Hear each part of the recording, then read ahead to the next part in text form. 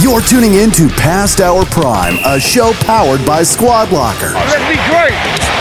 Let's be great. Here are your hosts, retired Astros minor league star Tip Fairchild and former Patriots All-Pro center Dan Koppen. Go rock this thing, huh? Love you, man. All right, people. Episode 74, as always, powered by Squad Locker. It is. And we have a very special guest today. We do. And he's sitting up high. He is very... You're not allowed to speak yet, though, because we're going to go down the Squad Locker. Let me tell you how I use Squad Locker this weekend. Well, today, I mean, this might be our last day working for this company. It could be after this interview. Let me tell you how I use Squad Locker this weekend, though. So we talk about how we use it all the time. Companies, schools, your kids' teams. All the time. Well, now I'm in the scene. All the time. I'm in the scene. You've been in the scene. I'm in it now. Travel, elite, softball, groups. I mean, 6 games this weekend. Tracy did the first one because of the 4-ball. Thank you, Trey. But every parent 6 is games. wearing... So how many did you make it? I was there the second day, all 3. And you played 36 holes of golf on Saturday. 41, actually. Okay. I lost in a 5-hole playoff. Oh, that's right. You lost. Yeah. Okay. So I go... When you go to these games now, you see parents wearing a T-shirt, a cutoff shirt, a hoodie, a pullover. Parents go through 5 or 6 items at these games, at these tournaments. Maybe a crop top. Maybe a crop top. Like whatever it is, anything that we sell. It's amazing now. And the kids have 2 jerseys that they bought, but the parents have 15 items. Mm-hmm. They're buying chairs, they're buying seat backs. We can do stuff like that. So the Squad Locker Bombers on 3 store is lighting it up. People are buying stuff left and right. Bombers on 3? Bombers. I don't know why they called it that. Bombers Why'd you on do 3. that? I don't know. It's not. I didn't make it. A parent went on, built a DIY store because that's what they can do. Added the items that they like, and then they had it shipped to their house. It's easy. Right, Gary? Right, Tip. That's what you built. That is what we built. I didn't build it. We built it. Hold on. There's going to be a change to this podcast in a format. That's right. And I think I broke the rule early on. So can you reach behind you? Okay. And let's just... Yeah. We do have the swear jar. Swear jar. By the way, what a bucket you found for this bass. This is the Easter basket. It only had like 6-month-old Reese's in it. It was $1. What happened? Did Swear Tip eat jar. the Reese's? What's up? Did Tip eat the No, Reese's? I didn't. So What do we're not allowed to swear anymore. So there are certain words. Well, let's find out what the line is. We can explore that. So why don't we talk about why we developed the swear jar rule? I like that. Yeah. Well, there has been a couple episodes we went a little off the rails, so we wanted to build a swear jar and then make a donation bucket. I think it's great, and I think you great guys idea. should let it rip. Yeah. And Max can go back and bleep them out. One of the reasons I thought maybe reducing the amount of vulgarity, to use a word there, Tip. Look that one up, Dan. I don't know if it's a real word. Actually, time out, Gary. Spell it. Vulgarity? Yeah. VULGARITY. I'm pretty sure that's right. That's how I would spell Okay. it. Yep. But, we're focused on helping young people reach their full potential. Mm-hmm. And there's going to be a lot of storytelling on Past Our Prime about talking to adults, about both kids and their own experiences with those kids. Mm-hmm. There may be an opportunity for some adults to say, hey, kids, you should listen to this. In which case, we really want you to connect your brand with something that's slightly more wholesome than Loving. loving. Yeah, that's Which true. is why we talk about We Love Teams. That's right. And we're 2 dads. Can we do it like old school and just 3 be like, dads. hey, earmuffs, kids? And then they cover their earmuffs. I know we're good. I think you can give a verbal warning. All right. Yeah, parents at home, I'm about to swear, so if you have kids in the car. And so when we do let one slip, $50? $50. Where does it go to? We were thinking Special Olympics, It's a worthy cause. right? I can support that. So first question for me is, what's your favorite swear word? So we're going to go James Lipton style on the Actors Studio. And maybe the first 50 just ends up in there. Yeah, it will. I prefer Behind the Ferns with, what's that Zach guy? Galifianakis. God, that is so funny. He is great. Yeah, I think my favorite swear word would probably be Okay. All right. there it is. That may be There's 100. That's a double. That's a big one. You are a big. You're gonna start saying the effing. That's going to be Effen's okay, right? Effen's okay. You can say that. I've seen. There we go. See, we're loading up already. Okay. $50 to Special Olympics. I'm like, By the way, Tip, that's called cash. Something you rarely carry with you. never. We're all Venmo guys now. Yeah, Venmo. That's how it works. So we'll pay attention to this, Max. Right? We're going to pool it up, and then maybe we do a donation on like August 1st or something like that. And however big or small the donation is, get a huge check. That's a great idea. That's a good idea. Print out the biggest thing ever for $75. And the guy who's running the Special Olympics in Rhode Island is a terrific guy. I can't think of his name right now. He's new. He's new. Robin from Robin Urban. Okay, brought so him over. we'll connect with him because we play spectacular. we play in the golf tournament too, and people Yeah. should play in that. It's at the end of August. We'll put it in the and that's a in the show no-brainer notes. episode for you to have him on here and talk about what the Special Olympics See, is. you know what? Yeah, This this is show's why- already getting better. This is why you're the CEO and founder of Squad Lock. That's right. This is why I am. These are the ideas, These are they. right? So Or them. Gary's on. If you don't know who Gary is, and I met Gary, I think now Gary, I'm going 12 years. Is it that As long? of like right around now, maybe 11, and I don't really know math that well, so it's either 11 or 12. Would you like to tell the story of how I came I'd love into to. your office? Yeah. So Okay. Tip walks in my office one day and he said, "Hey, I'm coaching baseball and I need to get some like coaches jackets or something like that." I'm like, "Okay, no problem, fella." There's a guy. Well, over how there did I get there Fella. first? on your moped? That's right. And so I said, Did he have a helmet on? "I don't remember. You probably not." Did you wear a helmet? I did. Okay, good. Yeah. By the way, Yeah. you should. Yeah, I did. I wore like That's smart. the circle, the dome kind, and then I bought a full face mask one That because was a I little- just didn't want people to see my face. So, yeah. So anyway, he walks in and there was a guy selling for us at the time, Brian Mm-hmm. Brown. And I said, "This guy, Brian Brown, will help you with whatever you need. Go see him." So you went. And then a couple days later, you walk back in. You said, "Hey, I don't want to buy any of this stuff. I want to sell it." Mm-hmm. So I said, "Okay, sit down. Let me talk to you a little bit." And I asked you a series of questions. I said, "How much do you pay a month in rent?" Mm-hmm. And you told me. And I said, "Okay, what other living expenses you had?" You really didn't have any. I said, "How much is your car payment?" And you said, "I don't have a car." I drive on Yeah, you need a job. That's right. Yeah. Well, I was just coming off. Let's back up just a touch. I had just stopped playing baseball that January. I announced my retirement, which was really a You had a great no more send- contract. Did everybody say nice things about you and have Oh a yeah, good it was send nice. off? Yeah, I had a big, huge send off. I did the tour and everything, and then Signed a I one-day kind of went through contract. this thing where I was like, okay, I'm living on the east side in Providence.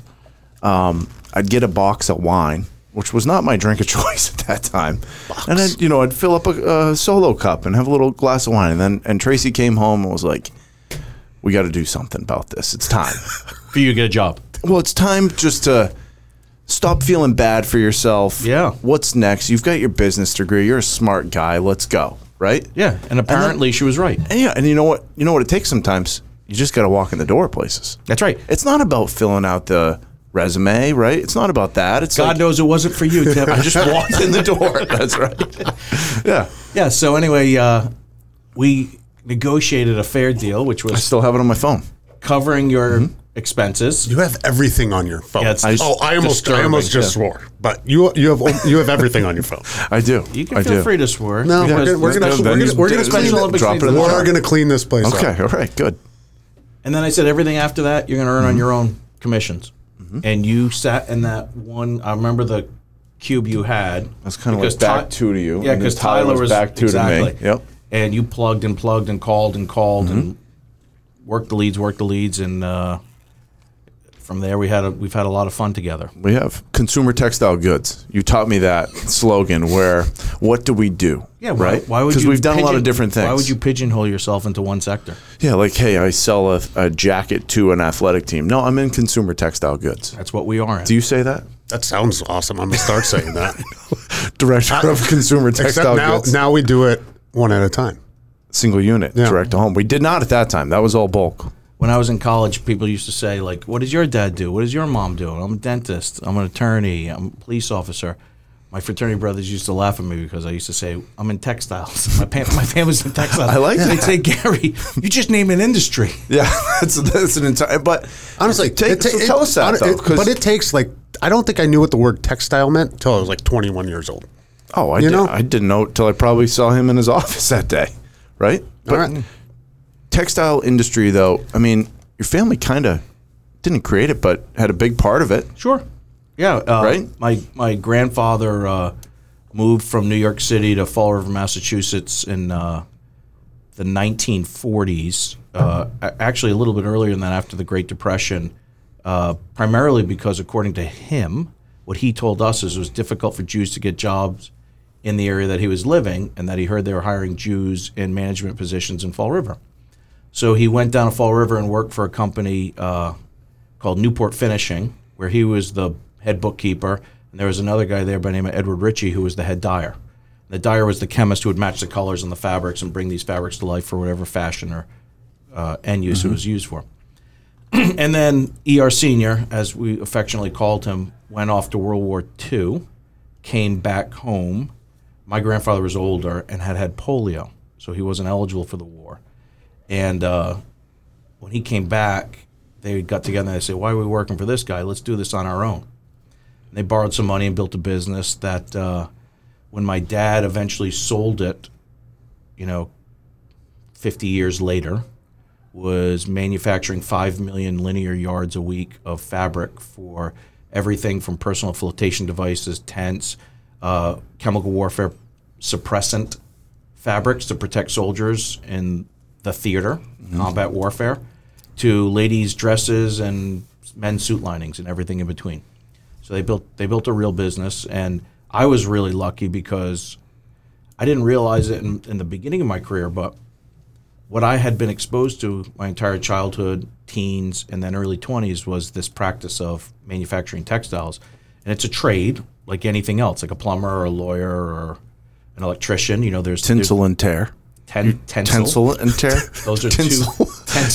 Tinsel's on your Christmas tree. Tinsel and tear. Tinsel is strength. You told me that this was 11 years ago I learned this, and I'm not a chemist or textile person at all. I'm a seller of this stuff. Yep. And that's something I remember. Those are physical properties of fabric, Okay. right? Mm-hmm. And so the benefit that I got from being around this multi-generational family around textiles was that I didn't realize it until like my late 20s and early 30s, but I knew more about textiles than many people would ever get exposed to. Mm-hmm. And so I had a trade built into me, much like you in football and you in baseball, that I've been able to leverage, my entire career. I would agree. Now, what do you think it is about you that has hold attracted? On. No, hold on. Is there anything new in the textile or new fabrics that come out, or is it just about the technology that you put with it? There's all sorts of new barrier. Is that a good question? Yeah, that's a great question. I think it's probably every day. I mean, I buy something every week on Instagram. That's right. But is it the technology textile, or how you make it or whatever? But there's no, you're not fabric or whatever. There's new fabric. Is there no new fabric? Like silk and yarn, whatever. You're asking the wrong guy. Cloth. You're asking a lot of different sections of a very, very broad topic, but you just touched on fabric, which is a component, which is made of components called yarns or fibers, and those are made of components called either polymers or natural fibers or blends of those two things. And so in and around there's a lot of innovation, and then there's finishing innovation, adding chemicals to the fabric once it's been made. And the things that are groundbreaking may not end up in fashion or outerwear or the things you do, but medical technologies, the way that fabrics are being used in people's bodies to, help with vein or artery reconstruction, implants to allow pieces of bone or other material to adhere to foreign objects, electronics, industrial textiles, agricultural textiles. I mean, what goes into an airplane seat or an inflatable life-saving device. I mean, textiles is all around us. And so it may not end up in the cool new jacket or the golf wear that you wear. And there are advancements in that in terms of, breathability or weight or ability to maintain a color over time and things like that. But those are probably more subtle changes. But there's some real cool innovation going on. So my question was going to be, what is it about you, Gary? What do you think? I'd be curious to know. That's a good introductory phrase for you, Tip. You should use that as often as you can. I'm going to use that a lot coming up here. So if I've given you anything, I've given you that one. You phrase. have, and that you've also given me. Well, Slupka gave this one to us. Under what circumstances? That's a great one. I use that literally every day of my life. So I was going to say though, what is it about you that's attracted athletes to come work for you? Is it what we do, or is it you? Because you got me, you got Dan, you got Tiffany, you got Drew, like early on, right? There's been a lot of athletes in this building. Yeah, it's a great question. There's two types of employees with similar backgrounds that I have found to be most effective and successful in high-intensity corporate environments. Mm-hmm. Military people and athletes. Mm-hmm. It doesn't mean you have to be either of those, because we have lots of other very successful people in this company today, like a Maria Madonna. Not an athlete, not a military person. Casey Walls. Yeah, like right? There's a drive, though, inside of them still somewhere. Curiosity, right? Like, drive, and collaboration. Right? Curiosity, drive, and collaboration, problem solving, ability to take criticism right to your nose and not take it personally. I mean, if you tell a soldier to do something, they're going to do it because people's lives depend on it. And if they don't do it, and they don't do it right, or they don't do it on time, people die. Mm-hmm. And so they get that, and hard is hard and now is now in the military. And one thing that I learned watching my kids grow up being coached is it kind of works the same way in a team, an athletic team. Like, you may not want to hear what the coach has to say to you, but you know you better keep your mouth shut and get it done. Yeah. And there'll be a time to complain or have your day in court later if you still feel that way later. Mm-hmm. But in the meantime, there's a job to do. And that job depends on you collaborating with your peers, following instructions, having a sense of urgency, and having a sense of accuracy. And I would throw the question back at you two guys. I mean, in your experience with your careers as professional athletes, did you find those characteristics important for success? I mean, Dan's the one to answer that to start. I mean, you come from the most probably militaristic, high-performance sports team ever. Well, you do your job, right? That's the whole entire thing. You do your job, and you're in, like, I think when I was on your podcast the first time, it was like, Bill would always, keep things simple, and you got three main things that you go into a season at. Play with good fundamentals, play smart, and it's actually four. But the third one was, I want you guys to play well in critical situations, high pressure situations, and the only way you can do that is you practice those situations every day, whether you're in the classroom or in the meeting room, or you're out on the football field. And that's what he did. He put us in those situations, so when we got in a game, it was easy. And that was, whether it was drilled into us and we had it in us because you made it to that next level, but you could be a high school player. It doesn't matter. It's what you want to get out of that practice or that game. But we would always just play better in those situations for us. But my other thing was, I wanted to play well for my teammates. I didn't want to let them down. And now it goes probably into the corporate world, but I don't want to let my coworkers down. My success is their success. Their success. Don't let your boss down. I know. Don't let my boss down. Yeah, but think about hiring for that, right? So now I'm going to go out and I'm going to fill 5 positions, and I get 4 people that are only concerned about themselves, never used to doing rehearsals and repeating tasks over and over again to own and expect excellence. Mm-hmm. What happens with that team? I mean, you got to break them down. You got to build them up. You don't know if they have the right culture to survive that onboarding journey. Right. But if you bring in an ex-military person or a high-performing athlete, right from the rip, all that stuff's baked in. Yeah. Yeah, that's absolutely true. And so to answer your question, I think those are the ones that made it. Mm-hmm. It's not that I attract them. Yeah. I just think those are the ones that last. Because for the way every to look one at of it. those that we still have here, we've probably trained and had disagreements on both sides about what excellence means, and they didn't make it. Right. They had to ring the bell, the bad bell. That's right. And, there's plenty of opportunity, and I do believe that opportunity should be an equal access thing, but there's no such thing as equal outcomes. And you own your outcome. Yeah.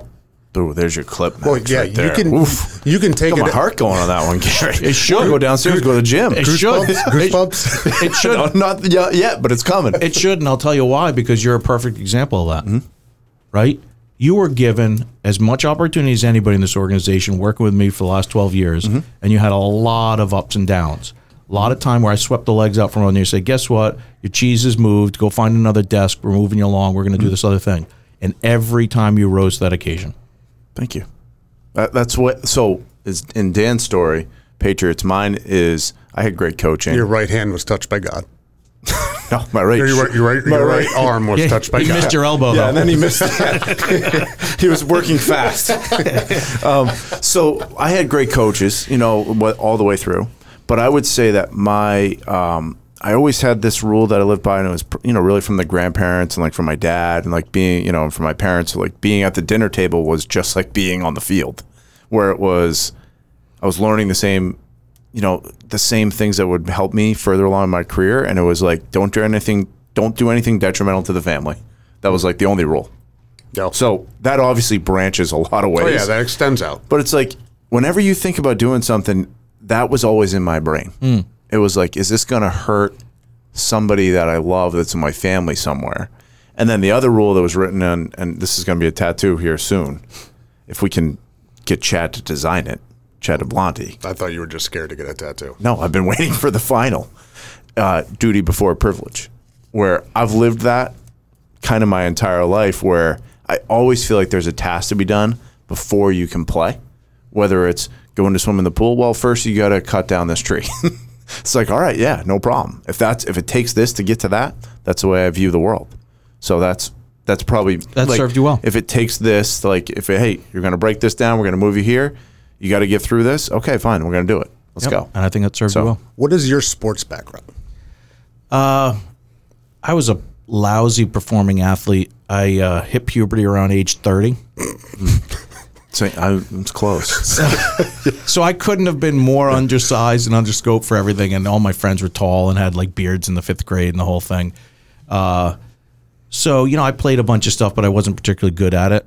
I was more of a participation guy when the idea of participating in sports at every level wasn't as open and equal. A clubhouse guy. You were a bench guy. Good clubhouse guy. You were a good teammate. I was a good teammate. There you go. And I cared deeply about the teams that I was on, but I didn't have what it took to be a good performer, which was why watching, my middle kid who was a great athlete was just so inspiring to me. Just to have that in front of me was just so awesome. I loved watching him play. But you had to have taken lessons from what you played, or it doesn't matter what level, because we talked about the employees or the coworkers or the players.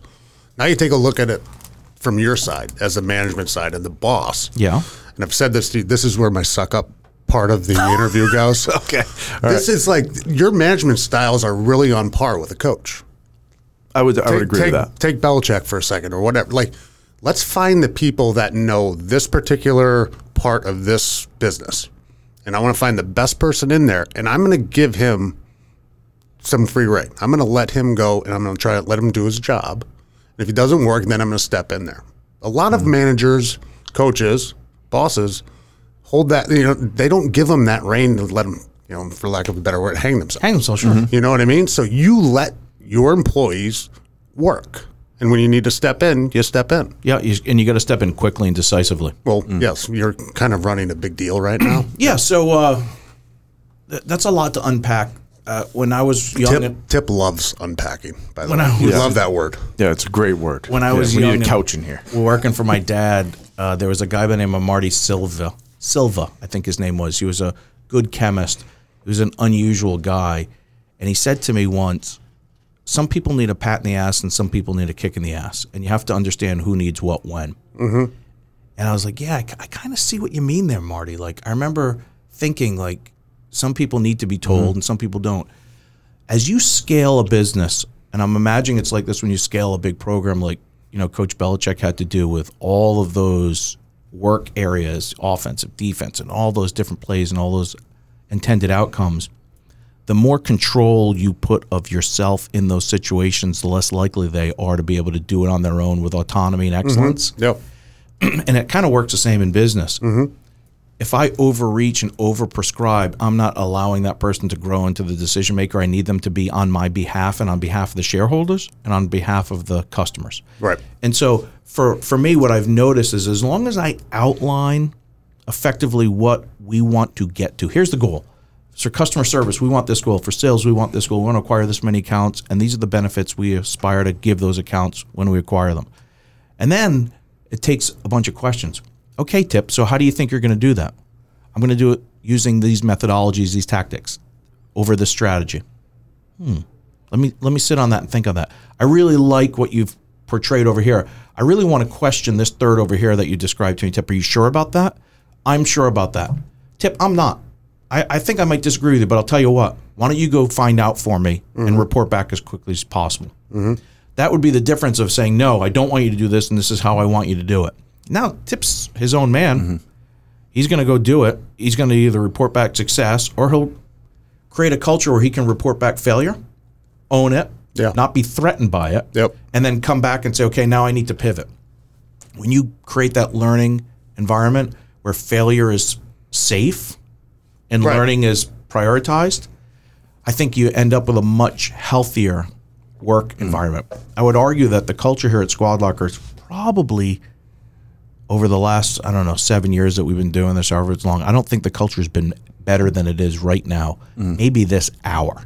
Yeah, I feel like there's good layers of leadership in place that let people do things. And like you said, like it's okay to fail on something. It has to be. I mean, like if you're not, failing isn't I saw a good Instagram one the other day. I'm not going to remember it right, Failing but it's learning, right? Yeah. It's not actually, you're not failing, and it's like you learned. Like you got to look at it that way. Many people don't know this, and I would be the first to tell them I have failed at most of everything I've done in business. Everything started for me with failure. Everything starts with failure, right? Success is the conclusion of multiple streams of consecutive failures. My God, there's another clip, Max. Wow. Meaning you don't start off and launch a business like, I won, and then I won, and then I did it, and then I won, and then I grew, and then I succeeded. I win. That's what I do. Yeah. It's impossible, right? The first thing is you launch a product like, oh, they didn't like that. Like with my mattress cover business, Clean Brands, that Tip and I were working with for a while, I launched so many iterations of that, and it fell apart in the wash, and it ripped, and it didn't do all the things it was supposed to do so that I could perfect it. Right. You can't get it right the first time. There's no way. There's just no way. Right. And then I would say on your leadership style, and you've put this towards everybody and how we work with our customers. You lead with like empathy and education. That's your style. Has to be. Yeah, that's your style, and that's different because you can have bosses that bite and bark and carry the stick around, right? Or you can have one that, like you said, gives you more of a pat on the back or a pat on the ass and says, "Hey, here we go, Sass." Oh yeah, my wallet's in the other room. That's a $25 one. That's a $20. Yeah, we'll put their swear words on a scale. Okay, that might be a 10. Yeah, that's a low one. That could be a donkey. There you go. But your employees need to know that you're not afraid to take out the stick either. So you know what I mean? So think of it this way: Squad Locker. Dan and I see it that way. I agree with you. Yep. Look, Squad Locker is a sanctuary. It's a safe haven for people to, work hard and earn an income, and know that it's a safe and fun and productive place to work. When something threatens, that's your responsibility. When something threatens that sanctuary, I step in as the first guard of defense. Yep. Yeah. That's my responsibility. And by the way, we've got people at Squad Locker of all cultural backgrounds and all levels of education and all levels of, ability to speak English as a first language. And we've got a lot of different diverse groups of people. So I'm the keeper of that sanctuary. And when anything threatens that, I have to come in with a stick. If I'm not using that stick, and hopefully that's as rare and as infrequent as possible, I've been very blessed to be exposed to some of the best places of education and have toured the world and seen cultures from all different backgrounds and all different magnificent accomplishments. And what I've learned is that if you give people the education they need to understand and qualify themselves to accomplish something, it's the best tool they have. And you're not going to do that by yelling at people. You have to slow that conversation down and say, look, I just want to inform you. I want to give you everything you need to know or to know to be successful. And here's how I think about it. How do you think about it? Get them to that place where you're both sharing that knowledge. Then you can move forward. A lot of things are, get this done. Well, you didn't tell me how, or you didn't tell me why. And then what happens is someone goes to do it, and there's a disconnect between what your expectations are and what their outcomes are. And then there's anger and frustration. Because they don't have the tools. And then you just start yelling at people, and people are like, I'm out. I don't want to work here. I don't feel valued. And then you're like, what happened? And then you have turnover. Yeah. So you told me the other day you wanted to defang me. I do. I sell my fangs coming out a little bit in the last, like, I don't know, month. But the other thing I did is I took responsibility for that. Actually, Tip, if you look back at the dinner we had, I said I failed you in the sense that I didn't help. It was a great dinner. I didn't help transition where I wanted you to go. Yeah. Who paid? The company paid. No, it was business company. dinner. Yeah, business dinner. But defanged was a good. That was a good way for me to hear it, because I'm like, I have a puppy. And I'm like, man, this guy's teeth are razors and his claws are like razors. I'm like, and they're out, because he doesn't know. And I'm like, this is Gary's favorite thing to say about me, when he wants to not belittle me, but say, hey, what I don't know is I've never built a lemonade stand. That's right. You just sell the lemonade. But I can sell the shit out of lemonade. Mm-hmm. Swear jar. That's 25. It's 25. That's a 25. But you had to emphasize it right there. That's important. Coming. That's important. But let the record show, Tip, you're down 35. That's true. So, and then sometimes I get like a Roomba, like the Roomba vacuums, where like those things actually, is that the one that goes by itself? Yeah, and it like goes back to its thing's port amazing. And charges. Yes, but sometimes it gets stuck like in between a chair, and it's like deep, like this. That happens to me sometimes. It happens like once a year. But you get out. Happens like once a year, really strong, where I'm like, man, I'm lost.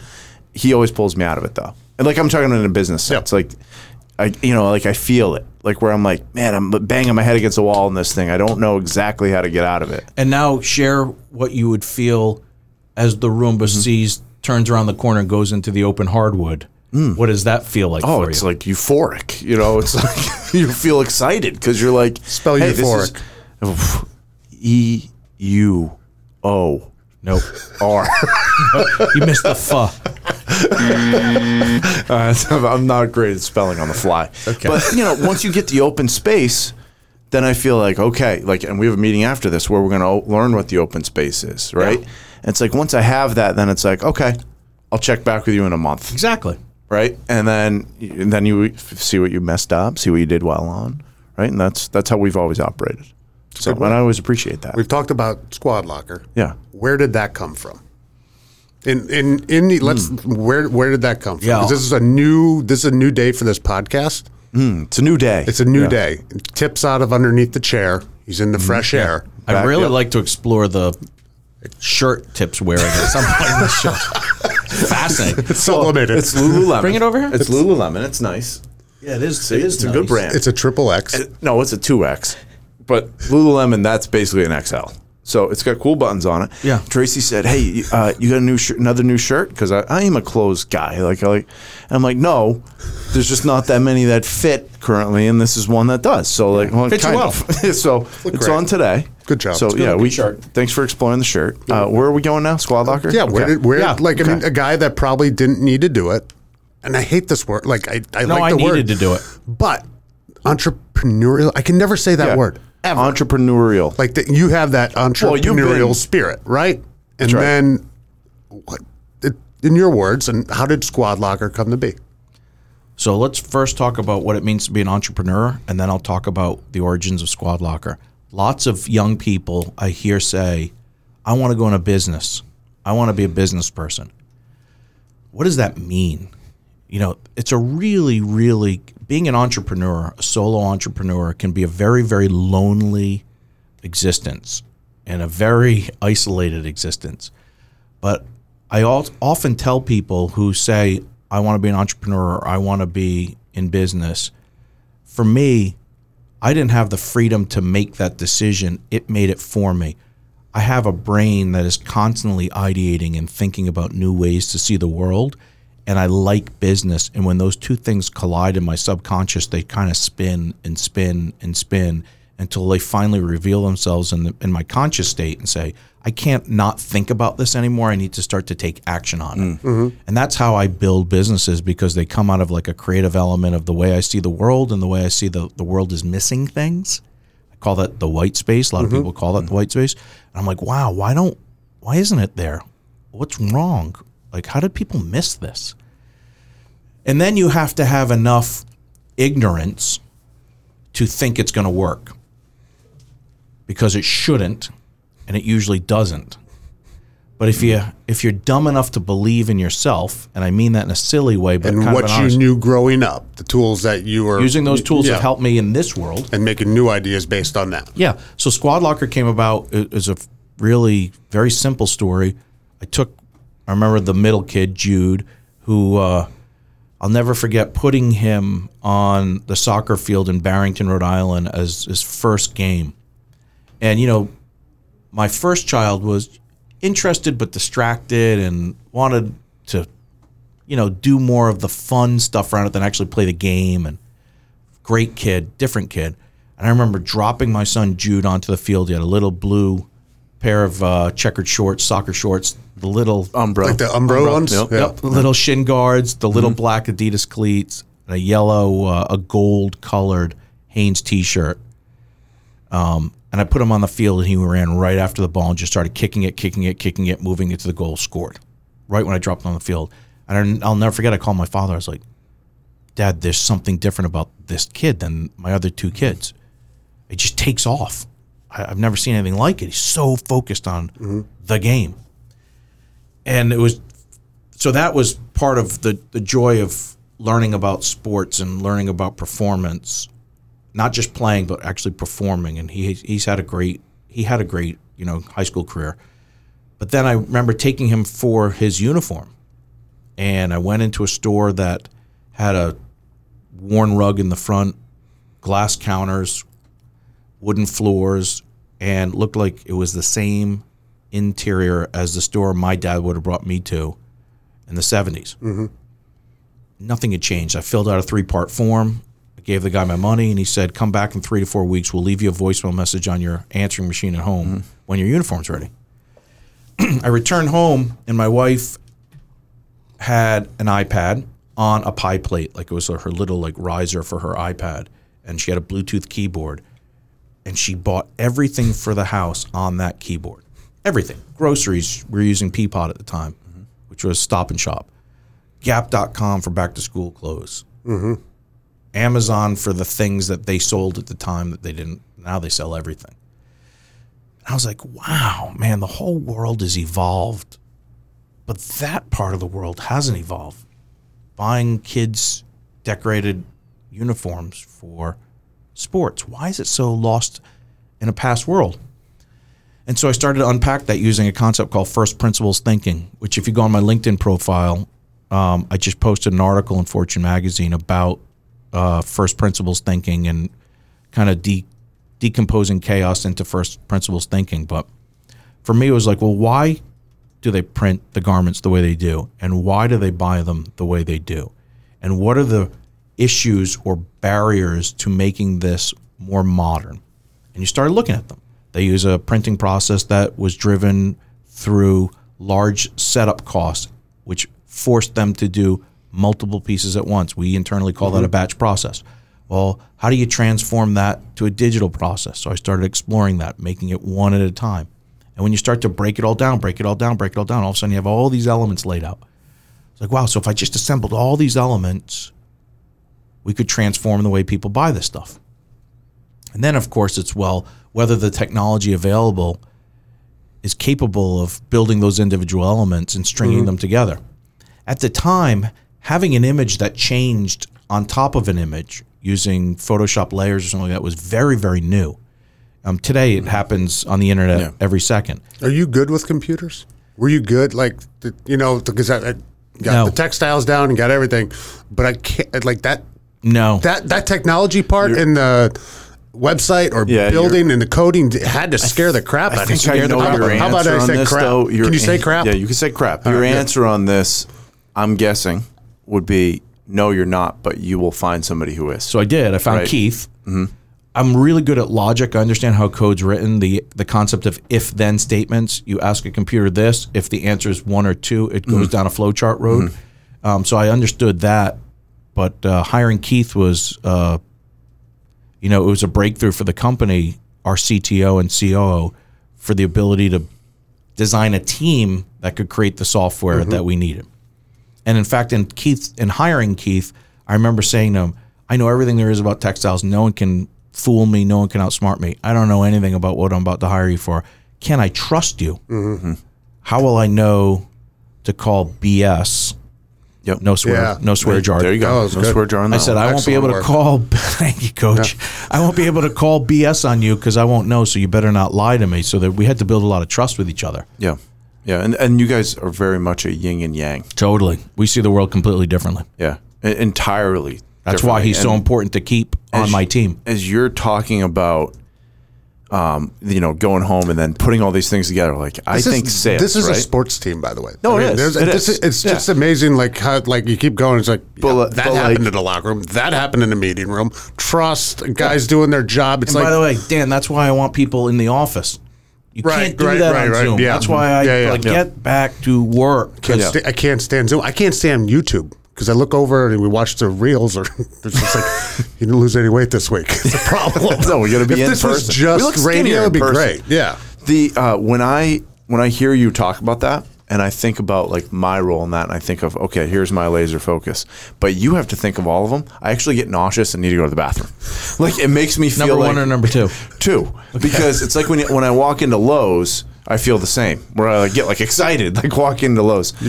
Everybody has that one store where you walk in. Lowe's you've is got my it store. there. Yeah. Lowe's is my store. I think Best Buy is mine. Is it really? Yeah, Me I don't too. know You just- why. You know I right love where Best it Buy. is. Yeah, I know exactly where it is in Best Buy. So when I think of what you're trying to do, I don't know how your brain does it, because you're thinking about this, the go to market. You're thinking about the marketing. You're thinking about the over in the fact. I Yeah. don't know one thing that happens over there. I think I know. I could maybe figure it out, but it's not on my mind daily, right? It's just I know that if I execute this, that'll happen. You have to know that if this gets executed, how does that get executed? So and how do I do, different, and how do totally I, and different. how do I do it more efficiently? Right, and that's not how my brain. But look functions. at my team and look at your team. My team has a chief technology and a chief operating officer on it. It has a chief financial officer on it. It has a director of human resources on it. It has a chief product officer on it. Right? So I have experts to help me accomplish Yeah. all the things you just talked about. Yep. And they have resources under them. And that's why scaling a business is really important, to let experts take their role. I want to sit on the shoulders of giants. I do not want to be a giant amongst my peers. Write that down, Max. That's on can only do one highlight. Let's go down the other arm. Can we put that one here? Does that fit? I need to get jacked again. All right, Yeah. let's go back. That's good. We're still getting down squat. You got everything laid out. And so then we just started experimenting, and then I had to raise money because I couldn't afford to do this on my own. And I was lucky to get two initial angel investors, Jim Lombardi, who I built a personal relationship with and a friendship with. And then I stumbled very fortunately across our chairman, a guy by the name of George Overholter. And I'll never forget the day. I called my dad and I said, Dad, I need to raise some money to make this work. And he said, I don't want you raising money. I don't want people thinking you need money. Because in his mind, he was very old school in that way. I was like, no, Dad, people invest in startups. Yeah, There's a world out there. And he's like, okay. So then I called a son who's a friend of his, and he was in a sector called fintech, financial technology firms. I didn't know any difference between fintech and anything. So I called this guy, and his name's Brett Rome, terrifically bright, very successful guy. And I said, Brett, I'm raising money for this thing. What does it do, Gary? And I explained it to him, what my concept was. And he said, that's not at all what I do. That's not for me. But there's a guy, George Overholter, and he loves things like this. You should talk to him. So I called George, cold call.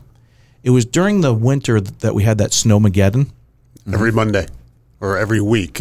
For like 14 weeks, it Yes. snowed like a foot. Yep. What do they call it? The Cyclops or something? No, No, what was it called? The Zoom. Boom cyclone. Bomb cyclone. That's new though. Yeah. But yeah, we had like 3 feet of snow in March still on the ground. Yep. Yep. And so in Providence, for those of you who are listening and have never been to the College Hill area of Providence, the streets were built in the 1700s and the homes were built in the 1700s, and the streets are very narrow and the snow built up on either side. You had to like play chicken with the oncoming cars. You had to pull over and move aside. So I remember thinking, this is my chance to talk to this guy. I got to get a great cell signal. So I went to like the top of the hill in College Hill. I was in my car, and I pulled the side, and it was like a 30-degree pitch on the side of a snowbank. And I entered his number on my cell phone and waited to the appropriate time and hit send.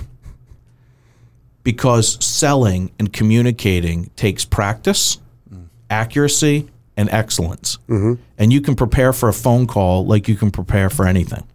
It's funny that you remember this much too, right? Like this I remember, is a pivotal thing. It was huge for me. Yeah. Who'd the Patriots beat in the Super Bowl that year? What year was it? I don't know. They probably beat somebody because they beat somebody all the time. They beat Seattle that year. Okay, That was 2015. Interesting. 2015? Were you on the team? No, my parents or my family was in Florida. They got snowed in at Disney, and I had to fly to Arizona. That's funny. So they came back to the snow, and I went to there. So I hit the call button and I explained to him briefly what I was trying to do. And I said to him, George, we open these things called stores. And he said, yeah. And I said, when we do, we get like $2,500 to $5,000 in revenue. He said, okay. How much does it cost you to acquire the customer? What do you spend on marketing? I said, I have no idea. I've never even looked at that. I don't even know how to think that way. He said, okay, how much is your gross margin on the revenue you make? I said, I don't know, like 40%. So he's like, okay, so if you get a $2,000 store, you've got about $800 in gross margin that you can spend to acquire that customer. I said, yeah, something like that. So he said, when I started Vistaprint, our average sale was $5.99 for a 500 pack of business cards. And we had about 95 cents to $1 to spend on customer acquisition costs. You have 800 times more money to spend than I did at Vistaprint. I'd like to come down and see you tomorrow. So I said, okay, I'll pick you up at the train station. So I remember picking him up at the train station and walked him through the building. We had one machine and one heat press and a conference room table and a bunch of ideas. And then I brought him back to the train station, and he looked at me and goes, I'm not going to mess around with you. I'm not going to string you along. I'll let you know tomorrow. So I said, okay, thanks. Yeah, thank you very much. Thank you. And then he came back down. Might have been the next day or the day after. He said, I'm willing to invest. And he gave me the parameters of what he wanted to invest in. And I looked at him and I said, George, I got to be honest with you. Why are you investing? Like, this is such a nothing right now.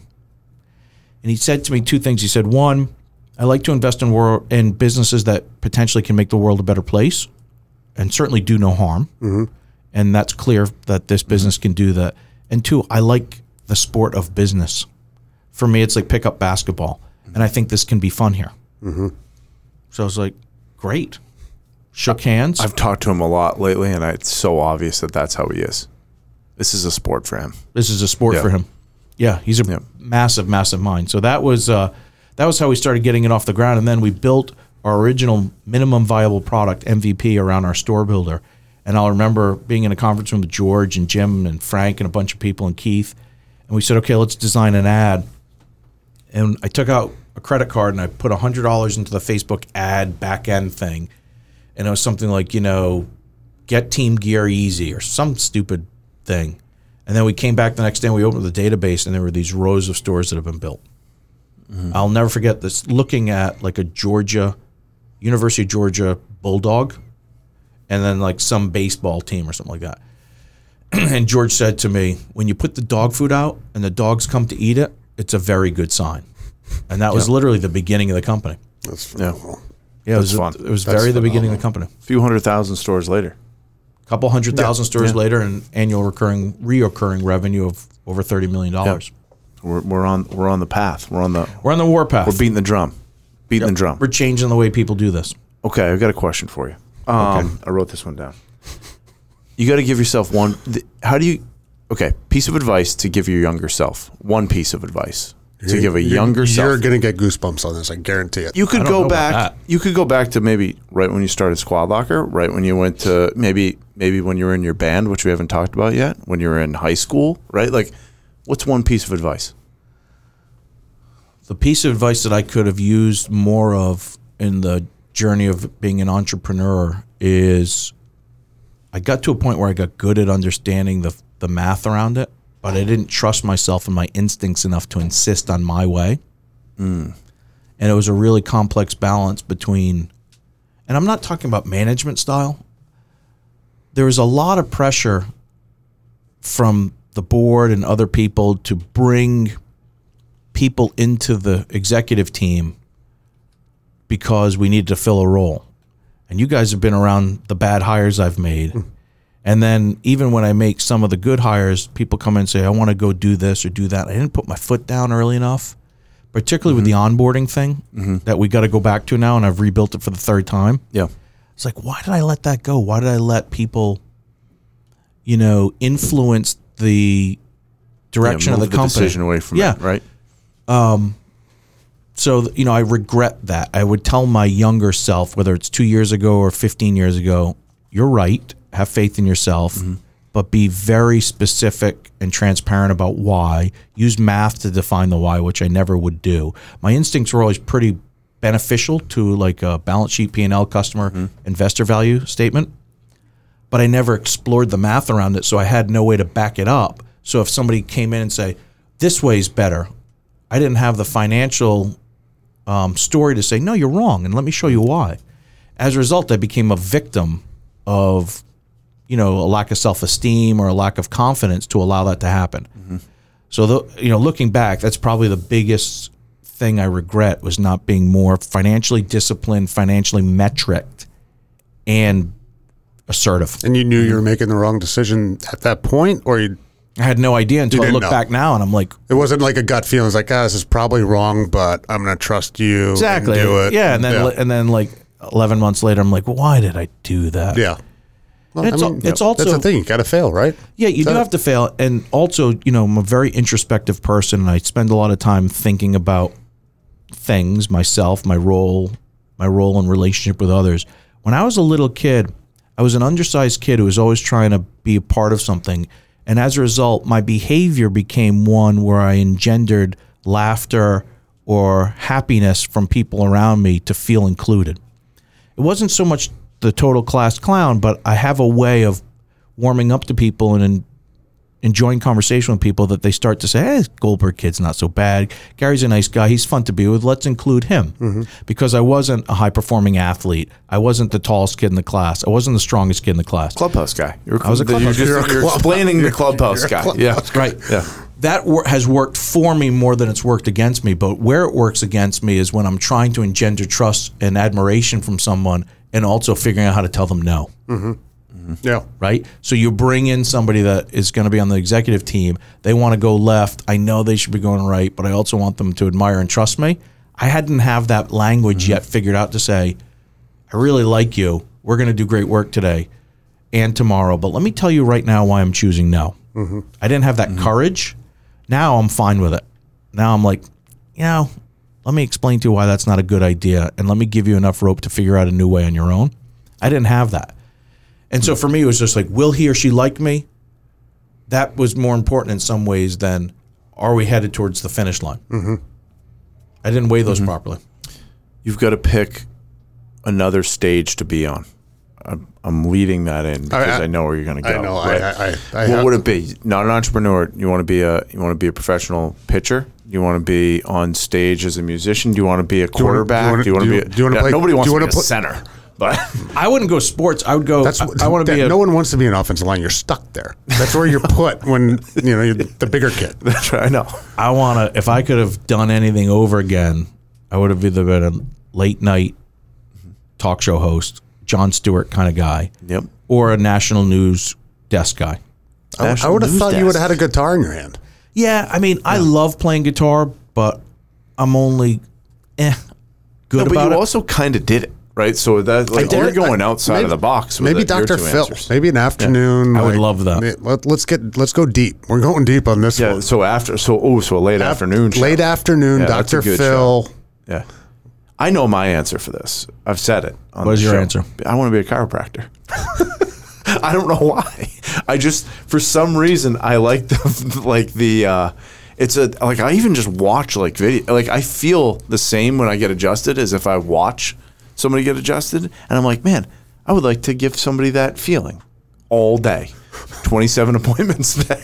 Yeah. You'd probably be exhausted. Yeah, and also be the light their bulb. insurance Be the light. paying me all day, right? No, it's a cash business, buddy. Yeah, well, that is true. That is true. It is cash a lot of spots, but that would be my thing. It's a good one. Yeah, what's yours? Maybe a starting pitcher. You're staying in the sports world, but I don't. That lifestyle is not good for family and the kids and all this. That is a tough You Tough just need 10 lifestyle. years. You just got to bank Yeah, away but 10 10 years. years, Start your family at 30. Yeah, you don't get to the majors till what, 24? I mean, you So spend say some you're time 21, on those 22, say buses, you're- maybe yeah. some longer on the buses than others. Well, if it's I'm your not saying dream, tell anything. yourself you're going to be there when you're 20. Some people Yeah, never get off that's the a bus. tough. Yeah, I was on the bus Yeah. the whole time, man. Till the elbow goes. Yeah, that's what kicked me off the bus right there. What about you, Max? That's a good one for you. Oh, without a doubt, astronaut. My God, Max. Yeah. Max, you're There's a crazy. clip. So reach for the moon, you'll land upon the stars. Shoot yeah. for the moon, you'll land upon the stars, Max. That's your quote. That's your clip. That's You it. wouldn't be scared like going up in the spacecraft, like when it lifts off, like it can't like blow into like fire and everything. Like No, it you can. would be scared. Yeah, I'd be scared, but I think the I'd payoff. be terrified. I don't like things that could endanger me. Yeah, me neither. Yeah. Like let's go parachuting. Let's go parasailing. Yeah, I want the feeling of like. No, I want to stay on the plane, not jump out of it. Yeah, I see. Being in a band or being on stage, that's another thing. Or where a crowd is hopefully cheering you on. Yeah, you I love think the is- ego shine. You want your ego shined in public. Well, it's more that I want like. No, it's okay to say Can I that. say that? Yeah, it's Is that- okay. Yeah. So what I really want is like, you hit that one note and people go bananas. Yeah.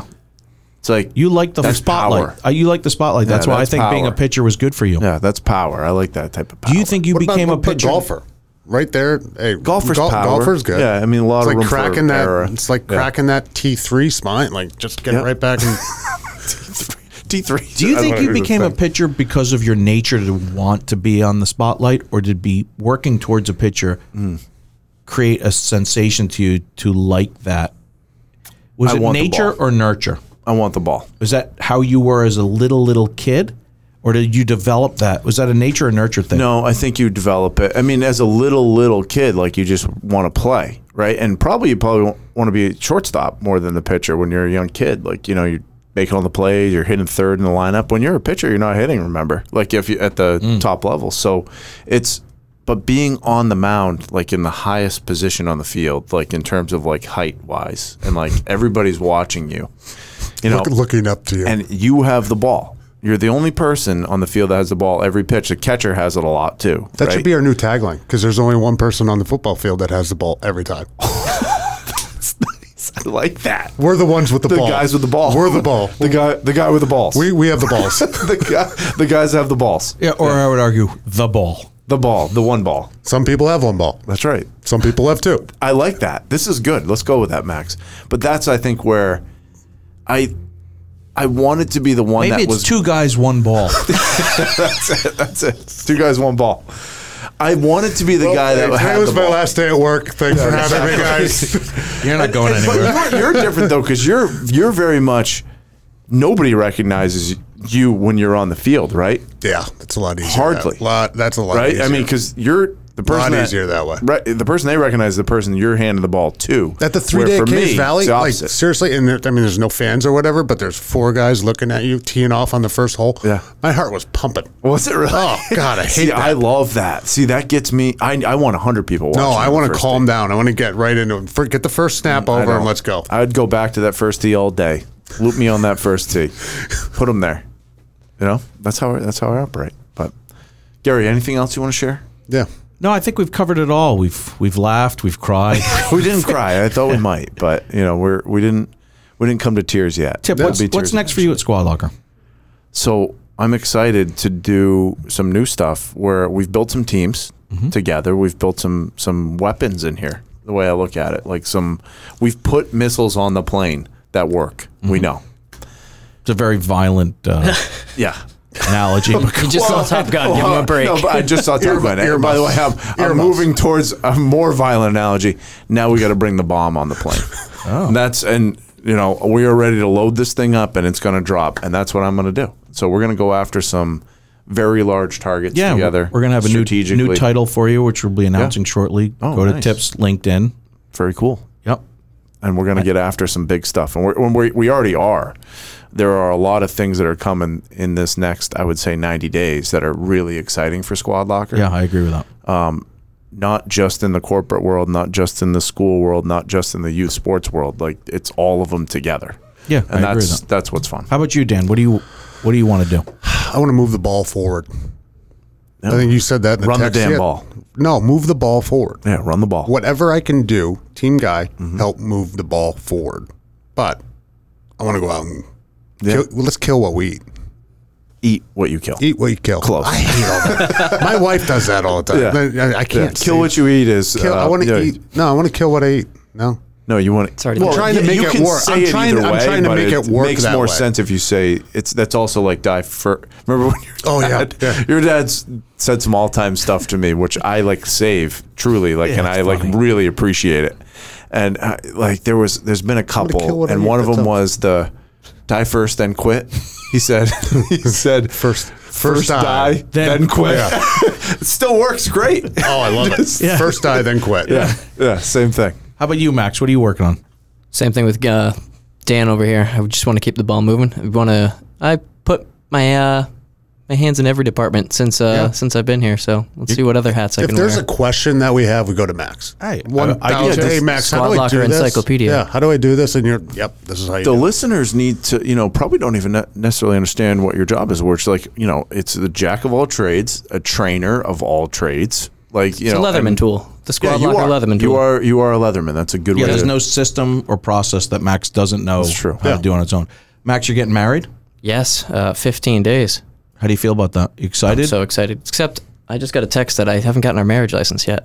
Oh, that's a tough thing. I Yeah. did that too. It's whatever. It's easy. Just go down to City Hall. Or I got my whatever. birth certificate. You kind of need it though. Yeah, right? you'll get. I mean, you can still do the whole song and dance, That's and it. then just backdate it. But yeah, Oh, we did the same thing. okay. I forgot. You had to rush.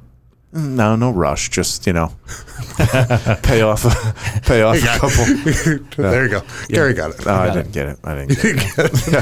So I'm actually more nervous for your wedding than you are, I think, because I got 15 days to get into a suit, and it's going to be. It's actually not even the suit; it's the shirt. I'm Yeah, a little you should nervous just about go the out and shirt get a situation. Just wear that shirt. Just wear that shirt. No, that's the problem, Just Gary. go run your credit card and get another That's one. the problem. That's where you go down the road of having 3 sections of jeans.